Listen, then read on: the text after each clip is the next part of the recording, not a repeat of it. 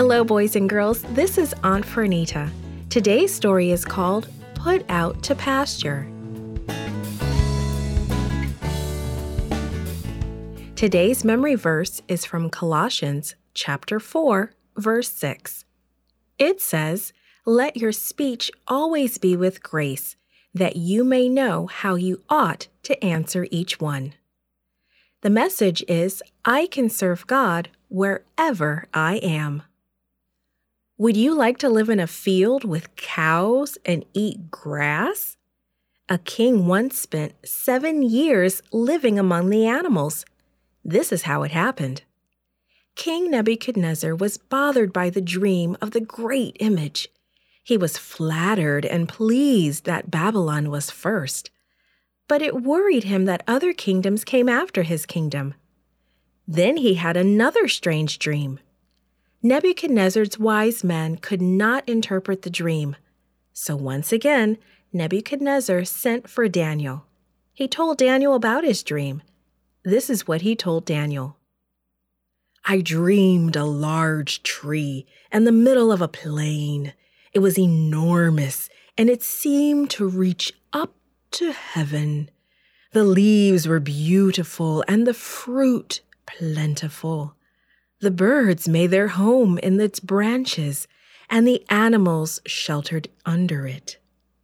Then suddenly I saw a holy one.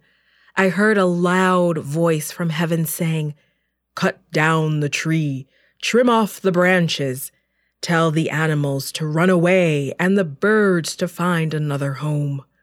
But leave the stump in the field and put a brass and iron band around it.'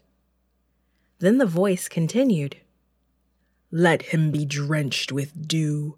Let him live with the animals. Let his mind be like an animal until 7 times pass. I have made this decision so that the living may know that God is the ruler of all the kingdoms, and he gives them to whom he wants to.' When Daniel heard the dream, he was troubled. The meaning was plain to him, and it was not a pleasant message to deliver to the king. The king might become angry, but Nebuchadnezzar tried to reassure him. He just wanted to know what the dream meant. Daniel knew that God wanted him to speak the truth, so he told the king that his dream was a warning from God. He explained that Nebuchadnezzar was the tree. He had become great, strong, and powerful. He ruled over many places. However, God saw his pride. If Nebuchadnezzar did not acknowledge him as Lord, something strange and terrible would happen. He would become insane and live in the fields like an animal for 7 years. At the end of that time, he would become king again. Daniel encouraged Nebuchadnezzar to turn away from his sins and his pride. Daniel told Nebuchadnezzar he should do what was right. He urged the king to be kind to those in need. Then maybe this vision wouldn't happen. A year later, Nebuchadnezzar was walking on the roof of the royal palace. He looked at all the wonderful things around him. He swelled with pride and smiled to himself. "Is this not great Babylon that I have built by my power and for the glory of my majesty?" No sooner had he said these words than he heard a voice from heaven. "Nebuchadnezzar, you will become like an animal. You will live out in the fields for 7 years. At the end of that time, you will acknowledge me as Lord. Then you will become king again." It was just as God had said. He lived outside in the field like an animal for 7 years. At the end of the 7 years, Nebuchadnezzar became sane again. He praised God as the ruler of the earth.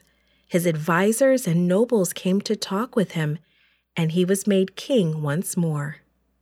It was hard for Daniel to deliver God's message to Nebuchadnezzar, but God was with him, and God will be with you as you serve him wherever you are.